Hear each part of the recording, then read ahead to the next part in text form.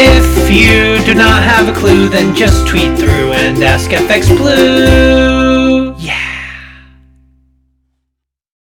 Hello, good morning. It's Monday the 6th. I'm FX Blue and this is the Market Brief.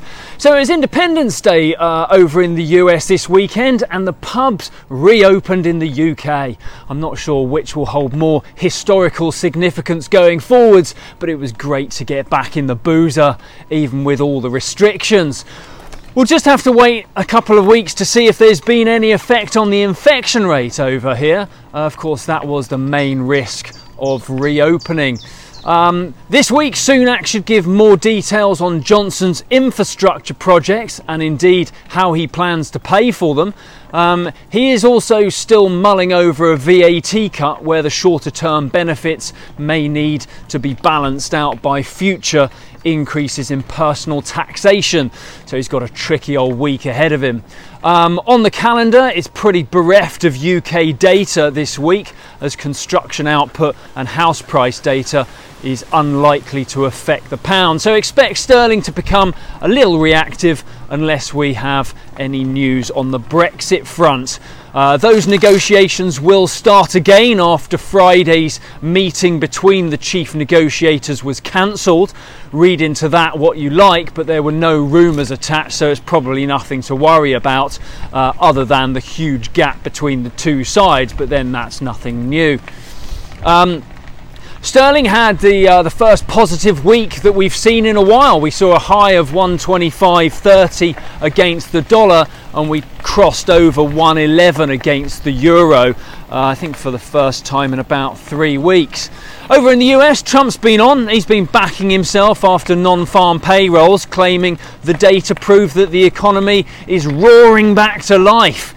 He is still trailing in the polls though, and although we've not seen a one-term president since George Bush Sr., he may struggle to attract voters who have already abandoned him. But before you think perhaps the Looney Tune days are numbered, Kanye West piped up over the weekend. Oh lordy. I mean, I get it. I get that Biden is benefiting from the anyone but Trump sentiment. But Kanye West? Come on, please. Over in the Eurozone, the market view is that the Pandemic Relief Fund is the only real show in town. But the EU Commission and many government heads, certainly from the northern states, don't seem to see it as such a priority. Indeed, the Dutch PM was on at the weekend saying the Commission isn't under any particular pressure to find an agreement by the July 17th summit. It's just classic European dithering. Meanwhile, the dollar is hemmed in a pretty narrow trading range between 110 and 113, and we kick off the week towards the top end of that range.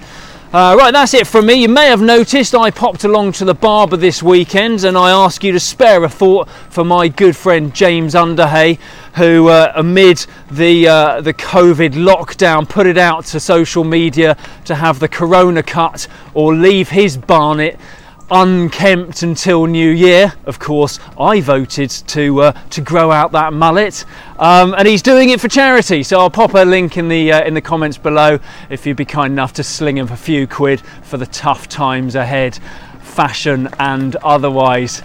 Nice one, James. Take care, everyone else. I'll be back tomorrow. If you do not have a clue, then just tweet through and ask FX Blue.